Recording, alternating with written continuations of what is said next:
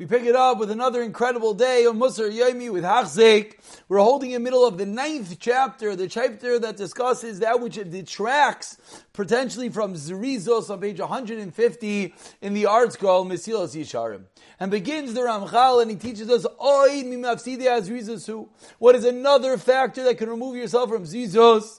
Roi va'apachad, excessive anxiety, v'goydel ha'mayra, and great fear, min hazman, v'tol daisaf, of changing time and that which it brings. We see already back the Ramchal knows of anxiety, knows of fears, knows of mental health that could cause such issues. Kipam yira me'akar me'chom. Because if one does not free himself of these issues, sometimes he'll be afraid of the cold, sometimes of the hot, sometimes of threats, and sometimes of illnesses, and sometimes of winds.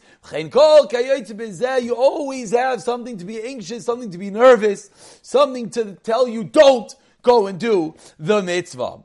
Who Indian Shamar Shlomo Lev Hashem is that which Shlomo HaMelech has taught us. Omar Otzel, the lazy person says, Shachal Ba'darech, there's a lion on the road.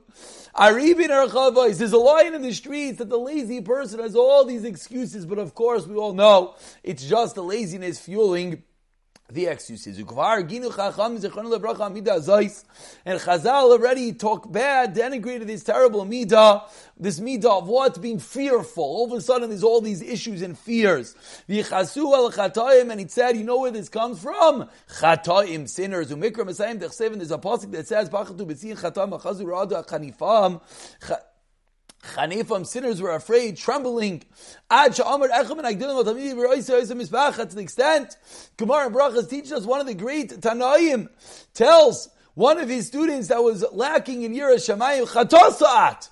You're not having Yiras Shamayim, you must be a sinner. So what do we do about this? First of all, I just have to parenthetically mention, we did not just say that anyone with anxiety, anyone with issues is terrible. Chas v'shalom is not what we said. We said that there are anxieties and fears that stem from the laziness, stem from the lack of Yiras Shamayim. And says the Ramchal, El Alzen Emar, what should we do about this? Says David HaMelech in Tehillim, B'tach b'Hashem, have bitachon, trust in Hashem, asay toif, and do good, ushchan eretz urei emunah, dwell in the land and nourish yourself with faith, meaning the more you believe in Hashem, the more you know Hashem is protecting you, the more we work on bitachon, the less that we're going to have all these fears and anxieties. And we conclude today's share with Klal Shel Davar. What is the general rule? Person needs to make himself arai. This world is temporary. This world is not forever. Ukavua ba'avoida, and always kavua. You're set in your avoida, in your service of Hashem. Yisrasav yistabichul inyanei olam b'mashem izdamein. And then you know what's going to happen. He's going to be yistapek. He's going to have sipak hanefesh. He's going to be satisfied and content. Everything that comes to him. I'll take and I'll make do with whatever comes to his hand. And at the same time, he should go far away from the couch, from all the leisures. How often we have to hear this in our day and age, that you have to work hard, you have to want to work hard, want to toil. His